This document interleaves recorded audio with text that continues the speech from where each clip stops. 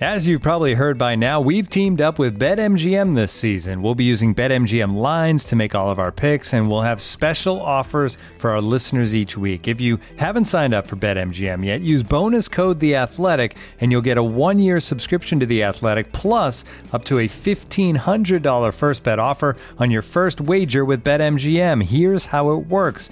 Download the BetMGM app and sign up using bonus code The Athletic. Make your first deposit of at least $10. Place your first bet on any game and claim your voucher for a 1-year subscription to The Athletic. See BetMGM.com for terms. U.S. promotional offers not available in D.C., Mississippi, New York, Nevada, Ontario, or Puerto Rico. Gambling problem? Call 1-800-GAMBLER. Available in the U.S. Call 877-8-HOPE-NY or text HOPE-NY 467-369 in New York. Call 1-800-NEXT-STEP in Arizona. 1-800-327-5050 in Massachusetts. 1-800-BETS-OFF in Iowa. 1-800-270-7117 for confidential help in Michigan. 1-800-981-0023 in Puerto Rico. First bet offer for new customers only in partnership with Kansas Crossing Casino and Hotel. Don't forget, if you haven't signed up for BetMGM yet, use bonus code The Athletic, and you'll get a 1-year subscription to The Athletic, plus up to a $1,500 first bet offer on your first wager.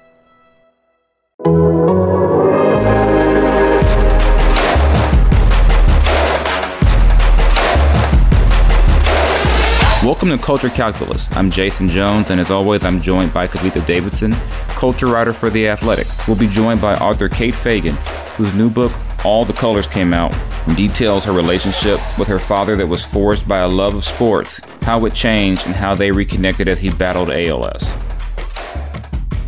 All right, well, I'm really happy to introduce Kate Fagan to the show. Kate and I used to work together at ESPN, and before that, I was a very long-time fan. Kate, first of all, thank you so much for joining us. How are you today? Yeah, of course. Thanks for having me. It's a good day here in Charleston, South Carolina. Is it beautiful? It's beautiful if you love heat and humidity. Sure. So, yes. Now, we're in the middle of Pride Month, and we're also coming up on Father's Day, and you've written this really beautiful, very personal book about your dad. And, I'm really kind of honored that you're willing to talk to us about it. So first, can you just talk about, what made you want to kind of quit your day job and go to work on this book? This seems to have been a labor of love for you. Yeah. It's definitely the piece of writing that I poured the most of myself into. Mm-hmm. When I left ESPN, I had no idea the book would ever be a thing. I left because I knew I needed to be with my dad. And that year, the first year after I left ESPN, I spent helping my mom care for my dad, who was at that point, we didn't know how long he would have, but we could tell that he had been diagnosed with ALS, and we could tell that it was getting worse and worse rapidly. And so that first year after ESPN, I just knew that I couldn't keep making the decisions I'd made at ESPN, and those decisions weren't about ESPN. They were about anyone on some sort of like success ladder or big company, and convincing themselves that was the end all and the be all. That just wasn't working for me, given the relationship my dad and I had when I was growing up. So the book really came as a byproduct, as after my dad died, talking to my mom and feeling like I had something to say, both about leaving ESPN, about the relationship we had, and about what we had found at the end of his life. Mm-hmm. Well, you wrote, very candidly about some of the guilt that you had felt about, not spending as much time with him, especially when your professional career was burgeoning, as you probably would have liked to. I think that's something that a lot of kids can relate to, that we don't, especially in the last year, when we've kind of been confronted with the fact that all of our days are probably more numbered than we'd like to admit. Mm-hmm. How did was writing this book cathartic in confronting some of that guilt for you? I feel like I wrote the book in large part to remind myself of the love and the childhood we'd had. And there was probably a piece of what you're saying about writing the regrets and the moments that you wish you'd done differently, and maybe in the writing of them, you take away some of the power. I think anyone who's used writing as a creative medium in any way in their life knows that you write often just to make sense of the jumble of ideas in your head. Mm-hmm. And sometimes that also includes the jumble of emotions in your heart. And for me, it was both of those things, like decisions I'd made that felt very like cognitive, intellectual, like practices. And then also that swirl of, did I do the right thing? Did I do right by him? Did I show up enough for him? All of that. I was trying to make sense of all of that in our very own specific way, meaning like the relationship I had with him was so specific, the specifics of a Riptide Rush Gatorade from Stewart's convenience store in upstate New York. But in that relationship that was us, and in those details that were unique to us, I hoped that thing that happens where people take the universal out of it, I hope that would start to happen for people, even if the details weren't mapping one-to-one, that the emotion of it would have them conjure that same thing that had happened in their life. Right. This was obviously much more personal writing than what you tend to do professionally. And while your first book was incredibly emotionally written, wasn't a personal story of yours, how different was this process for you mentally, to go through the actual, physical motions of writing? There, and you know this from being a reporter and a journalist yourself, and that there is both comfort in being a journalist and relying on someone else to supply the core of what you're writing about. Mm-hmm. Now, of course, you're bringing your own perspective on those facts and those quotes and their place in the world to that piece. But there is something very comforting in knowing that like you can call numerous people and gather all of this information, and then your job is to shape it into a coherent whole. And that was not this book.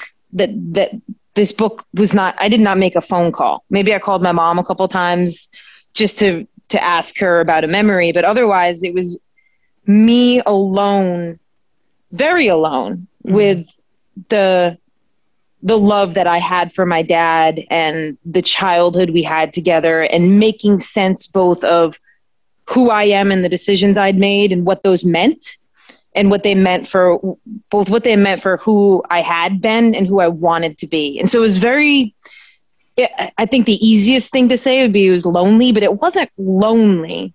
Mm-hmm. It was just very real. I know that doesn't even seem like the right way to say it, but it feels right in this moment that those months writing this book were some of the most anxiety-free, settled, confident, connected I've ever had, because I was doing this thing.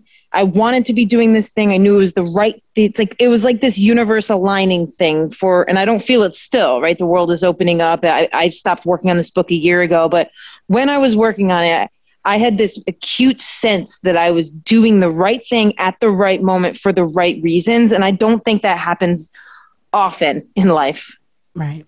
The bond that you had with your dad, I mean, he was a basketball player, you were a basketball player. It seemed that he informed so much of who you ended up becoming and the person that you ended up shaping into. How do you look back on that? Is it possible to look back on that, I guess, objectively? It's not really the right word, but, with clarity of the lens when you're trying to work on a project like this? I think clarity, I was clouded in the writing of this. I think the parts of the book that are about growing up in the 90s and basketball and the lessons he taught me that were very much grounded in basketball, but that I think are relevant to life outside of just is it 94 feet? That's right. I think a basketball court is 94 feet. Those I think are really weighed down with nostalgia. But I think that because of the closeness of when I was writing about his death to his death, mm-hmm. there were those parts were only like 4 to 5 months apart. Like moments I'm writing about happened 4 to 5 months before I was writing about them. And I think that there's a question there between the Margaret Atwood quote about like the story isn't a story at all. And it's like a shipwreck and you're on the ship until later when it looks like a story. Mm-hmm. I both see the point of that. And I understand that it can only be through years later where you really fully understand something. But for me, there was something very necessary about writing about these interactions and moments we had so close to when they happened and feeling like I could still live in the emotion of them. And I hope that means that when people read them, they feel the emotion of them. And there is no distance between, and I didn't want there to be distance between the writing of it and the experience of it, because I hope that it packs a ton of emotion in it, because I'm writing it with so much emotion because it's so fresh. Right. Yeah. When you start to kind of wane, I guess, in your own personal connection to playing basketball, what kind of an impact does that have on your relationship with your dad, and kind of the way that, I guess, you see yourself either in his image or as, becoming your own individual person? How I started to feel about basketball in particular and sports in general was it, and how I was feeling about them in both cases was just a falling off of love, a decrease. I just couldn't figure out what their place was in my life anymore in the way that I had so easily when I was growing up with my dad and just falling in love with the game and you're getting to know it. And when I played at the University of Colorado, and in the middle of my career there, I just kind of had this one season where I was like, well, I am done with basketball. I just couldn't, it wasn't serving me the way it once had. And I think this is something that a lot of athletes go through that we don't talk a ton about. And I wrote about it in my first book, What Made Maddie Run, just trying to acknowledge that even when I was at ESPN, and maybe you've had this experience in talking to, professional athletes at various points, they go through periods, even are the most famous professional athletes we can name, like they go through seasons where they are not into their sport, right? Mm-hmm. But of course they're still working at it and they're still showing up for it. Just like any relationships with sports can fluctuate and have their seasons. But I don't know that a lot of athletes, especially young athletes, realize that that's an okay thing to go through, because we have all of this messaging where it's like, well, it's sports and it's fun and you should just be so grateful that you could do something like this if you are playing at a high level. It's like, right. And for me, I went through this where I fell out of love with basketball. And this is completely in comparison to my dad, who played pro ball, played college ball, played pro ball. And then when he came home from playing overseas, like he would play every day of the week if he could. Whenever he could find a good game, he was playing. And I was not like that. And so this game that had formed us and formed our relationship, and like as I write in the book, it was the driving force of what we were doing, when we were doing it, who we were doing it with. Like it was, we built our lives around this. Car rides, Gatorades, all of it. It was all what we did. And when I stopped loving the sport as much as he did, and I wanted to focus on other things, it just pulled away all of this time that we would have spent together.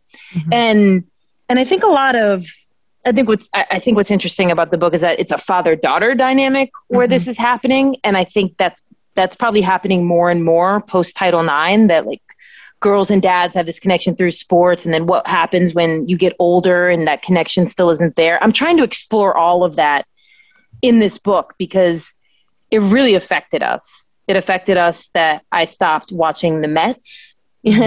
I know you're going to be pretty upset at me that I don't watch baseball, because I know that's your go-to. I get it though. Yeah, all of that affected us because it was how he wanted to spend his time.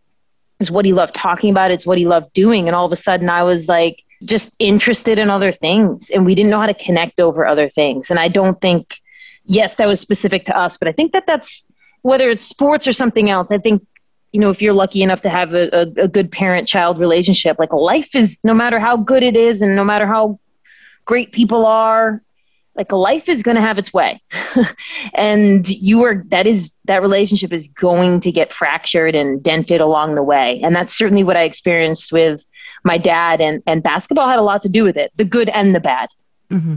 Looking for an assist with your credit card, but can't get a hold of anyone? Luckily, with 24/7 U.S.-based live customer service from Discover, everyone has the option to talk to a real person anytime, day or night. Yep, you heard that right. You can talk to a real human in customer service at any time. Sounds like a real game changer if you ask us. Make the right call and get the service you deserve with Discover. Limitations apply. See terms at discover.com/creditcard. Discover the latest collections from David Yurman, as seen recently, styled on basketball stars like Jaime Jaquez, Jalen Green, D'Angelo Russell, and others. David Yurman is a celebrated American jewelry company inspired by the beauty of art, architecture, and the natural world. The story of David Yurman begins in New York City, with David, a sculptor, and his wife Sybil, a painter and ceramicist. When the artists began collaborating, their goal was to simply make beautiful, designed objects to wear. Over 40 years later, the Yurmans and their son Evan continue to redefine American luxury jewelry with timeless, modern collections for women and men, defined by inspiration, innovation, consummate craftsmanship, and Cable, the brand's artistic signature. David Yurman's collections are available on davidyurman.com. Well, and you know, whether you're talking about sports or not, you're just not the same person at 20 that you are at 10, or you're not the same person at 30 that you are at 20. And I think for both parents and children, it can be difficult to adjust to those adjustments, adjust to the fact that people evolve in what they're interested in and who they are. And that the nature of the relationship might evolve with it without necessarily the strength of the relationship changing. One of the really beautiful things about this book is also, you know, you write very frankly about some of the fears that you had in coming out to your dad, which is obviously a huge part. It's who you are. And, you know, from what you had talked about earlier about changing, the changing dynamics of your relationship. What was that process like, you coming out to your mom first, and hesitating to come out to your dad at first? Yeah. Well, that was a huge turning point in our relationship. Of course, I didn't know it at the time, but I was playing basketball for the University of Colorado when I came out to my mom, and I was probably about 20, 21, and I'm sharing my age already to prop up as an excuse for my behavior. So let's be clear about that. And I didn't even explicitly ask, I didn't have a conversation with my mom after coming out to her where I was like, can I have some advice on how to talk to dad? I wish I could say that I had been that respectful and had that much foresight, but I didn't. I didn't even ask my mom how we were going to tell my dad, or she didn't ask me. No, I think she might have said like, are you going to tell your dad? And I think I just kind of made it clear that the burden was on her.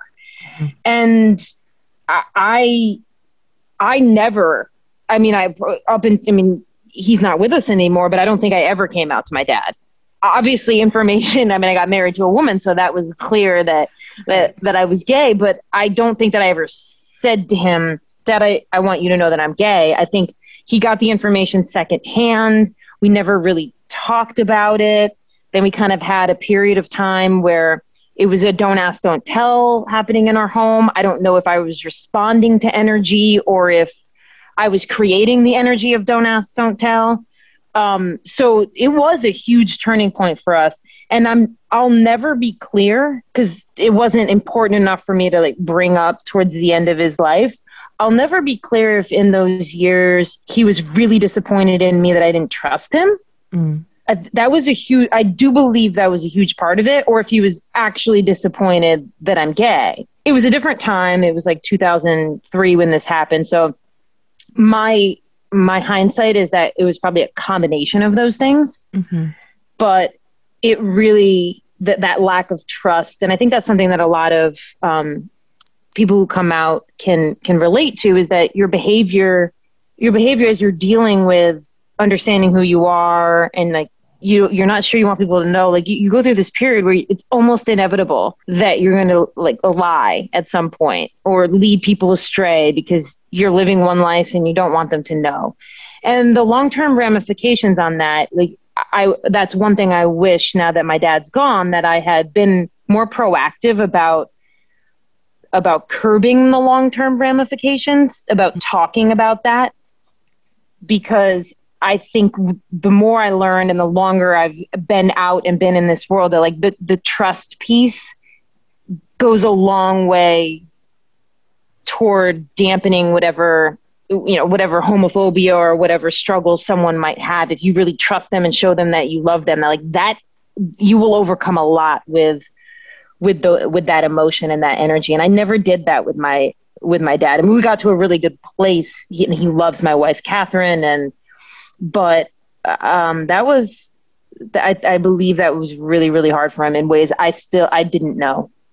Yeah, Kate, you mentioned being 21 at that point, and at that age, all of us are still figuring ourselves out in so many ways. You look at where we are now in 2021. Do you think that being able to come out and talk to people that age can talk to their parents maybe in a different way than parents and children interacted almost 20 years ago? I have to believe in everybody in my world who is of that age, or when I have connected with like athletic departments or high schools with kids and we talk about this issue.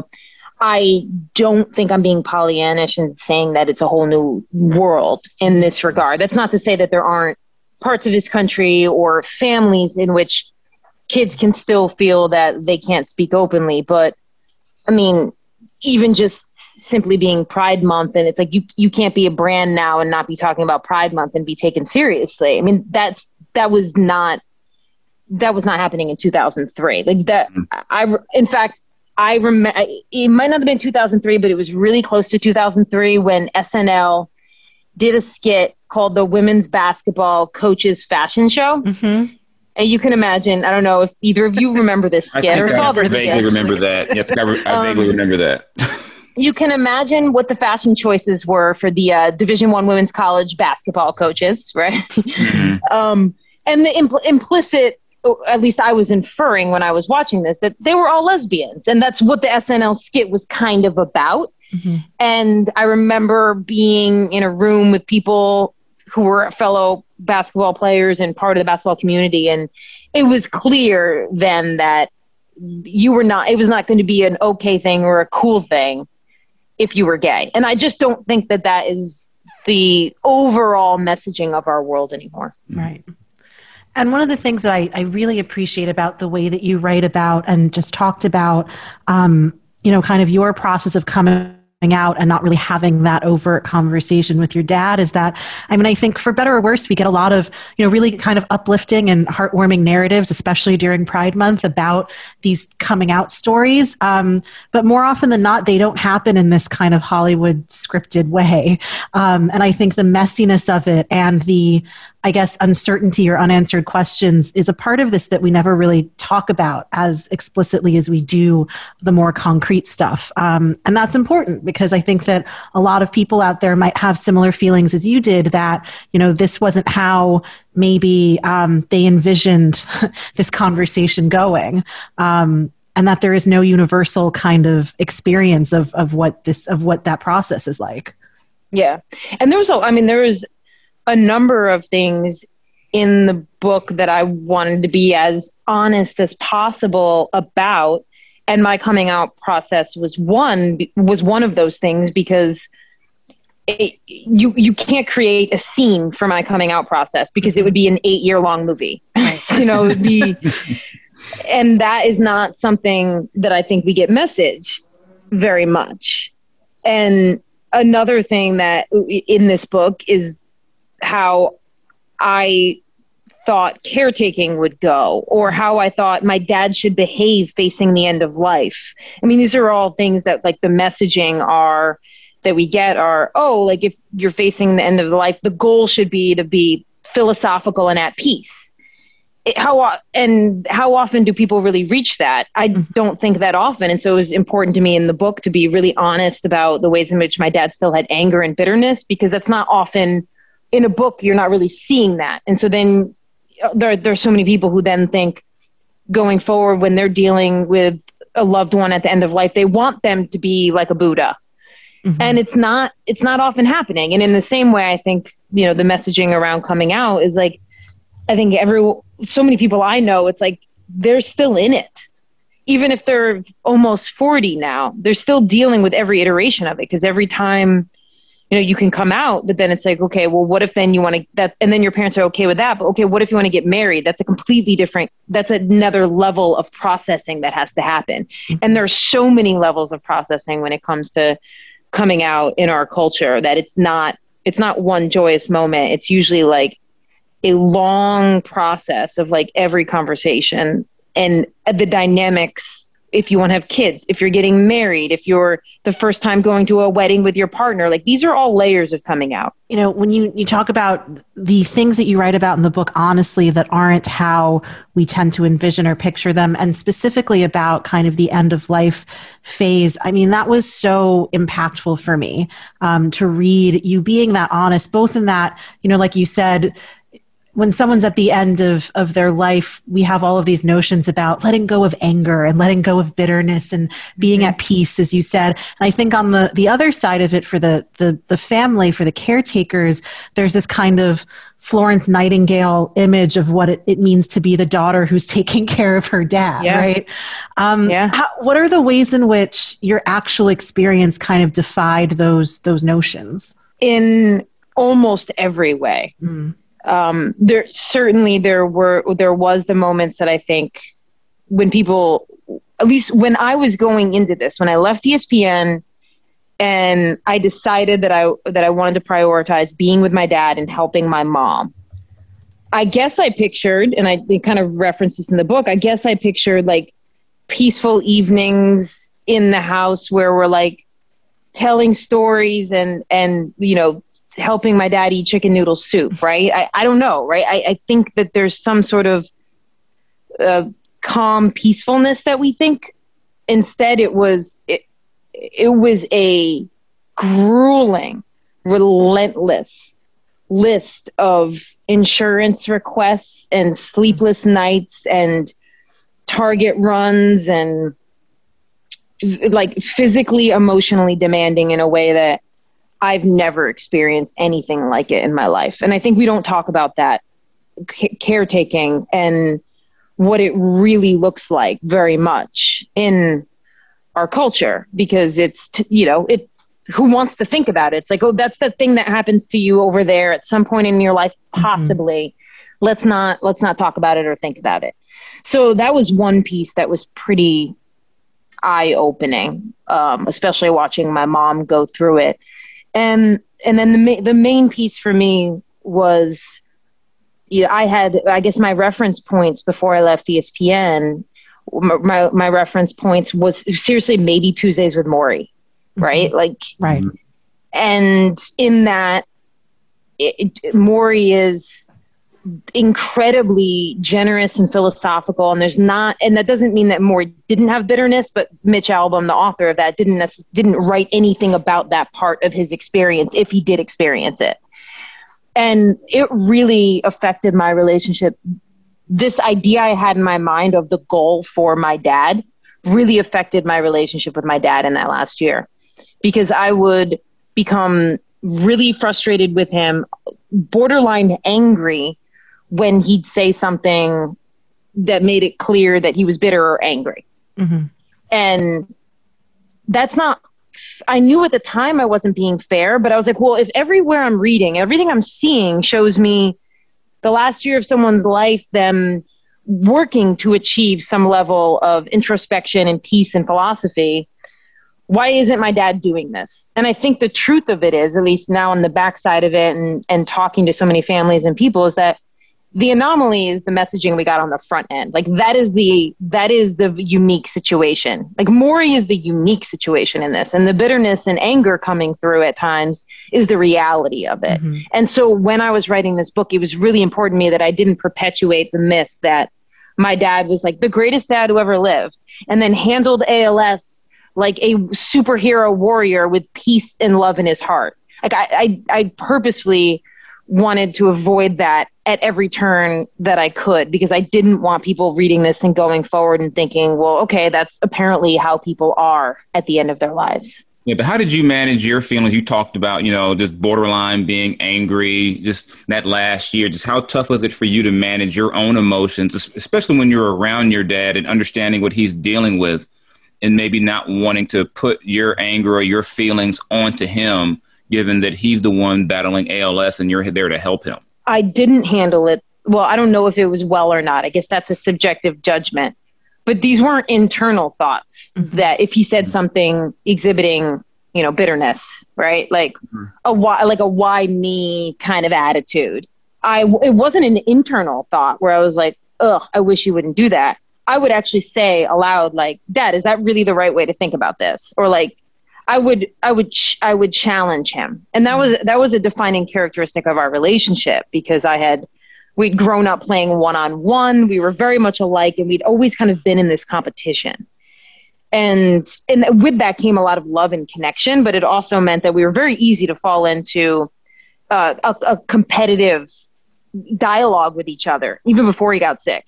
So Jason, I would actually, and I don't know if I was right or wrong. I think I was wrong in retrospect, because for lots of reasons, but one, because you can't make somebody peaceful and philosophical. Like it's like getting somebody to rehab. It has to be something that they're ready for in their life.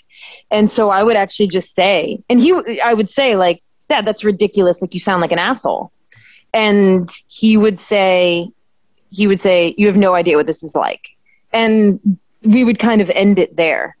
But I guess at the time I thought I was trying to get him to a better mental state. But in retrospect, I do recognize now that you can't do that for someone. It's like so many things in life. Like he has to come to that belief and certain things on his own. What kind of reaction have you gotten from readers, particularly readers who have dealt with family members who have had ALS, or just family members toward the end of their life? Have you, it seems like you did very much write this with a readership in mind that you wanted to be completely honest to.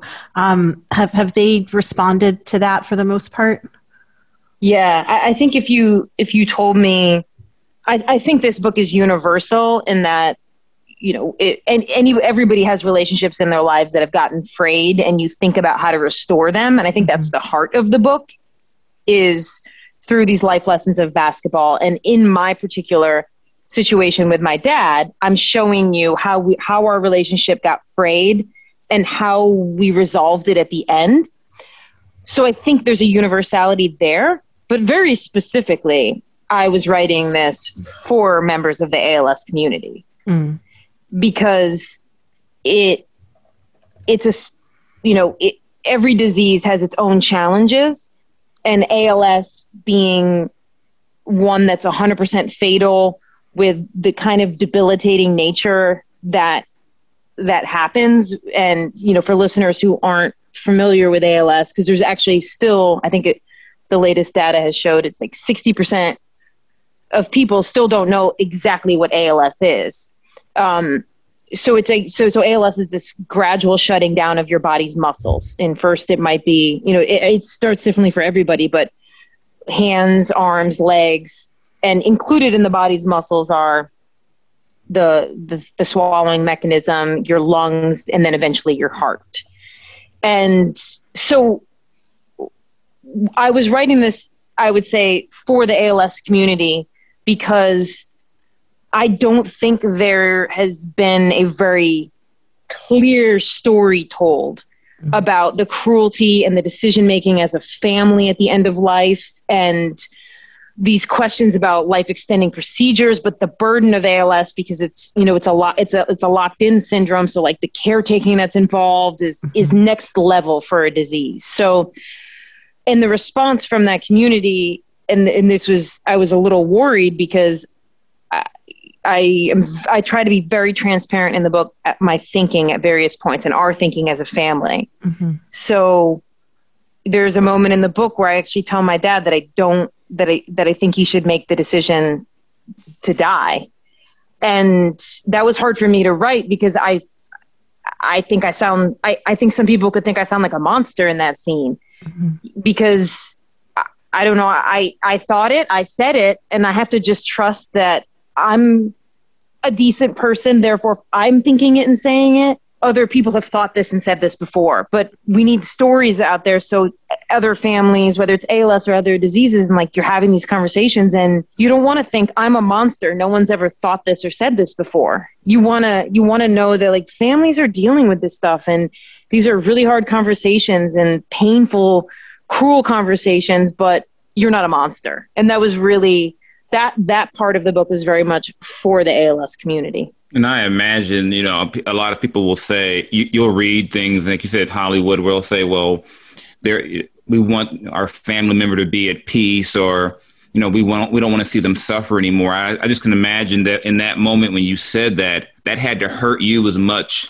as well, just to even be able to have to utter those words and see your father going through that. Well, that is a painful kind of conclusion to come to in your mind to even get to that point. Oh, yeah. I mean, because hopefully for anyone who does pick up this book, it's a love letter to my dad. Like my wife is here, so she's not my favorite person, but he was really he was one of my top 3 favorite people in this world. And so for me to get to a point where I'm actually having a conversation with him, where I'm telling him, no, I don't want you to get this life extending procedure. I think that you should choose hospice and we should, do this as a family. That was, I still don't know whether that was selfish or selfless or brave or cowardly. And I think that we think that you should be able, those seem like radically different poles, right? Or have you been a coward or have you been brave? And I think there are moments in life where that is a razor thin equation that you're processing, because I still don't know. Because part of me feels like I was driven by the quality of life I wanted restored in my own life, in my mom's life, and feeling like my dad was no longer capable of seeing the full equation. And I think, and that was brutal. But I wanted to write about it because it made me feel better to write about it. And I think that those lines between selfish and selfless are way, way thinner in these moments in life than we give them credit for. Yeah, none of these things exist on a true binary. No. For our listeners who haven't read the book yet, can you talk about the book's title, All the Colors Came Out? It's a U2 lyric, and yes, the significance there for you and your dad. Yeah. So my dad, he wasn't a huge music guy, but he had like a handful of albums he loved and songs he loved. And surprisingly, at least surprisingly to me, having known him, but before he got sick, we would, they had OK Google. So they had a little Google machine that you could speak to. Wow. I sound like I'm like anti-technology right there. But they had OK Google, and pretty much every morning he would, and when we were younger, before Google, he would put the CD in, but he would play Beautiful Day by U2. And there was a couple other songs that he would always play. And at his funeral, Beautiful Day was one of 4 songs on the CD with all the photos that you play at a wake.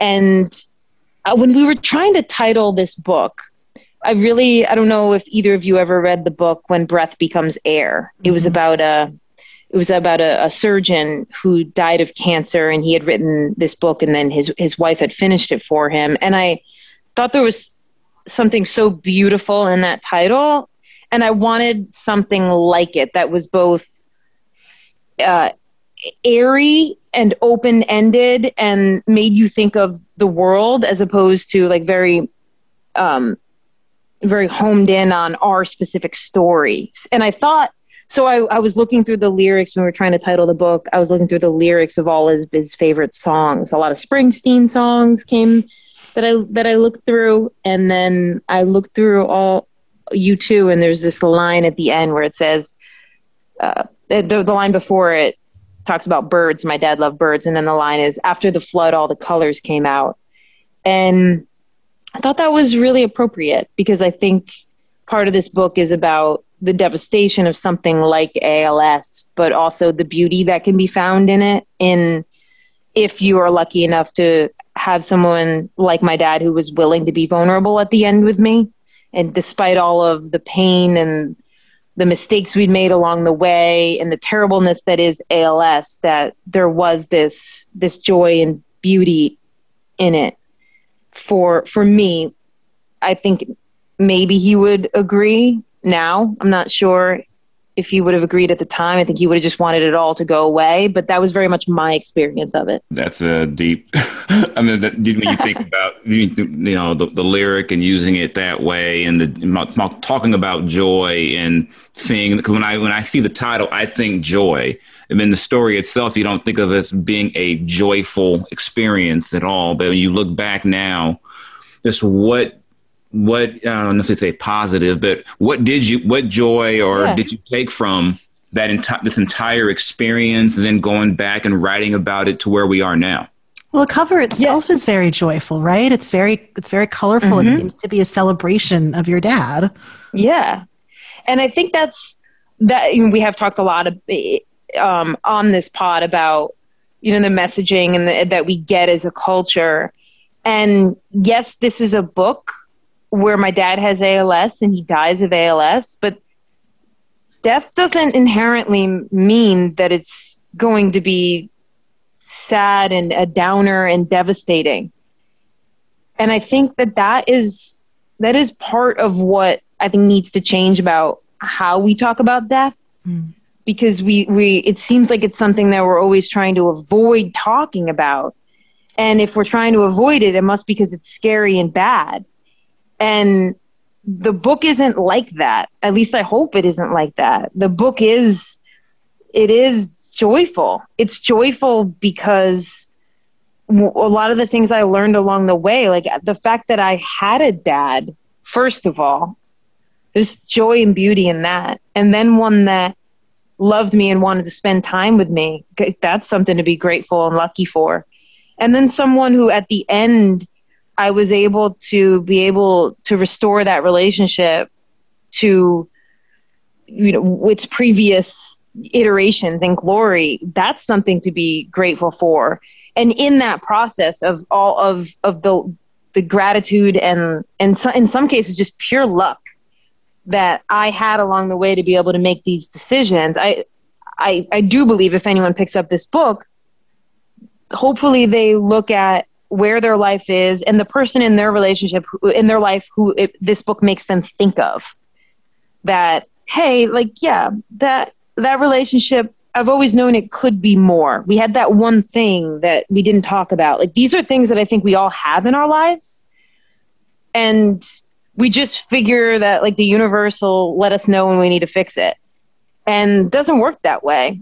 And I think any reminder we can have of that the joy and beauty of life is in the hardest moments, which is now kind of a cliche, I think is really important, especially in the sports world, I think, because there's not a lot of ease of vulnerability or discussion of death. There's just so much strength and avoidance and conquering. And we want to talk about championships and heroes and all that. And that's all part of sports. But I think sometimes when we live in the sports world, it's almost like death is something that we can't really look at. And for me and for my dad, that existed until the end and until this disease, when we had to get rid of that whole no surrender, we can't be weak. That doesn't carry you all the way to the end. And I think that's something the sports world needs to reckon with. How has the sports world responded to the book? Just some of your friends and, maybe former teammates, just people in the sports world responded because, as you said, the sports world is a world where we're taught from, peewee age, you don't show weakness, you don't show vulnerability. I mean, I'm thinking even this week where Giannis Antetokounmpo says that Kevin Durant is the best player in the world, and people called him weak for saying that. Like, you can't let him, that whole idea, you can't give him an edge. Just what's it been like just from people in the sports world? Both of you are, father, daughter, Division I athletes. So you've both been, heavily involved in that culture. Yeah, I think that the book is in this weird place where I think it needs time because people need to find it when they need it. Because it's not the kind of book I would have sought out when I was 25 in advance of understanding how I wanted to live. I think it's the kind of book that people will find when someone recommends it to them at the right moment. Because I don't think it's not an easy pitch in the sports world because we want it's a safe haven often we see. And this is a conversation we have all of the time about political commentary and social stances and politics in the sports world because we want our sports world to be this safe place. And I think that extends to this as well, where we want it to be a thing that we do that's a distraction and joy. And how can that possibly exist if we're having a conversation about, death and decay? And so I think, so that's one part of it. And the other part of it is that the ALS did have a bit of a moment in the sports world, I think, last week with Lou Gehrig's Day. 2 weeks ago, Lou Gehrig's Day, the inaugural LG4 Day in Major League Baseball. And I think people more so starting to understand what this disease is and how the sports world can have a unique place in hoping to find a cure for this disease because it's a disease named after one of the most famous baseball players in history. And so I think that is a place where the book can connect to, because there aren't a lot of sports is involved in a lot of fundraising and charity, but this is one particular endeavor where like the sports world itself, because of the origin and Lou Gehrig, can actually become the place where we set our feet and someday find a cure for this thing. And I think sports is the only place where we could do that with this disease, because I think it hits athletes more, it hits military members more, but I also think the sports world can be the fix for it too. Right. Well, Kate, I just have one more question, and I'm asking this mostly because this is a question that my co-author and I have been asked in every book interview that we've done. Yeah. What was it like for you to go through the publishing process during a pandemic? That's right. I don't know how different it would have been pre-pandemic versus releasing a book in a pandemic, because I think the nature of the book is both universal and that I think most people can relate to it, but on a very specific level, like why talk about the book on May 12th versus September 15th? Like there was no real reason. I mean, you have Father's Day now, so that's a good news hook. But the book seems to me to be the kind of book that you introduce into the world and people who read it hopefully love it and share it, versus that publishing release of like, I want to do a tour and I want to get media hits. I don't think it was ever going to be that kind of book for all the reasons we've talked about here. Like, we've spent an hour here, and I think we're just scratching the surface of conversations around sports and death and vulnerability and success culture. It was always in my mind going to be the kind of book that like wasn't meant for a news hit. And so pre or post pandemic, that would have been the reality of it. Right. Yeah. I got one last one for you, Kate. Just after writing a book like this, where do you go next? I mean, this is a very personal story. Do you want to get completely away from kind of the introspective personal storytelling? What do you do? Where do you go from this point? Yeah. Well, thanks for that, Jason, because I think one of the tangential reasons I left ESPN, like the driving reason was my dad, but part of it was just no longer feeling like I could make change in the world in the way I wanted to. And in that particular way, I meant like writing about female athletes, writing about women's sports, feeling like that kind of storytelling was both going to be supported and championed in the way I wanted it. And I think coming out of writing this book,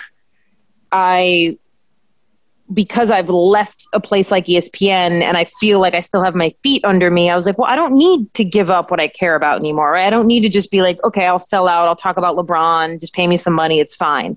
I don't need to do that anymore. Cause it's like, I know, at least I've come to this place where I'm like, well, no, I've done some hard things now. And I have my priorities in order. And like, if I'm going to invest like time and attention and things, I want it to be this small little corner of the world that I can change, which leads me to the long answer in that, like, so I do want to do that. And I am going to start doing it with Meadowlark and just feel like that's supported. And not that it wasn't supported at ESPN, but I think when you get into a big company, you can get lost really easy. And it takes, it's like, shifting the Titanic or whatever that saying is. Whereas like being a part of a startup company lets you like really make a change and hopefully just be nimble and tell these stories in a moment that I think the world is ready for them. Well, and reuniting with Le Batard and Skipper is never a bad thing, right? Yeah, that's right. I mean, if you can be on the same team as John Skipper, I think you got a fighting chance in this corporate, sales world of ours. Yeah, for sure. Well, Kate, thank you so much for joining us. Thank you for this very raw and honest conversation and for this beautiful and heartbreaking and in many ways uplifting book that, I think is starting a lot of conversations that are so necessary. And the way that we talk about these relationships and death in this country are not always the most nuanced. And you've definitely introduced a lot of nuance in here. I think that a lot of people, the book will resonate with a lot of people. So I appreciate your time. I appreciate this book so much. Yeah, thanks to you both for having me on. I really appreciate you guys even spotlighting and chatting about the book. It's meaningful to me. So thank you. Yeah, thank you so much for coming on. Enjoyed the conversation. Thanks, Jason. Thank you for joining us on Culture Calculus. I'm Jason Jones for The Athletic. Be sure to subscribe to our podcast on Apple, Spotify, or wherever you listen to your podcast. Give us a rating and check back every Thursday for the latest episode of Culture Calculus.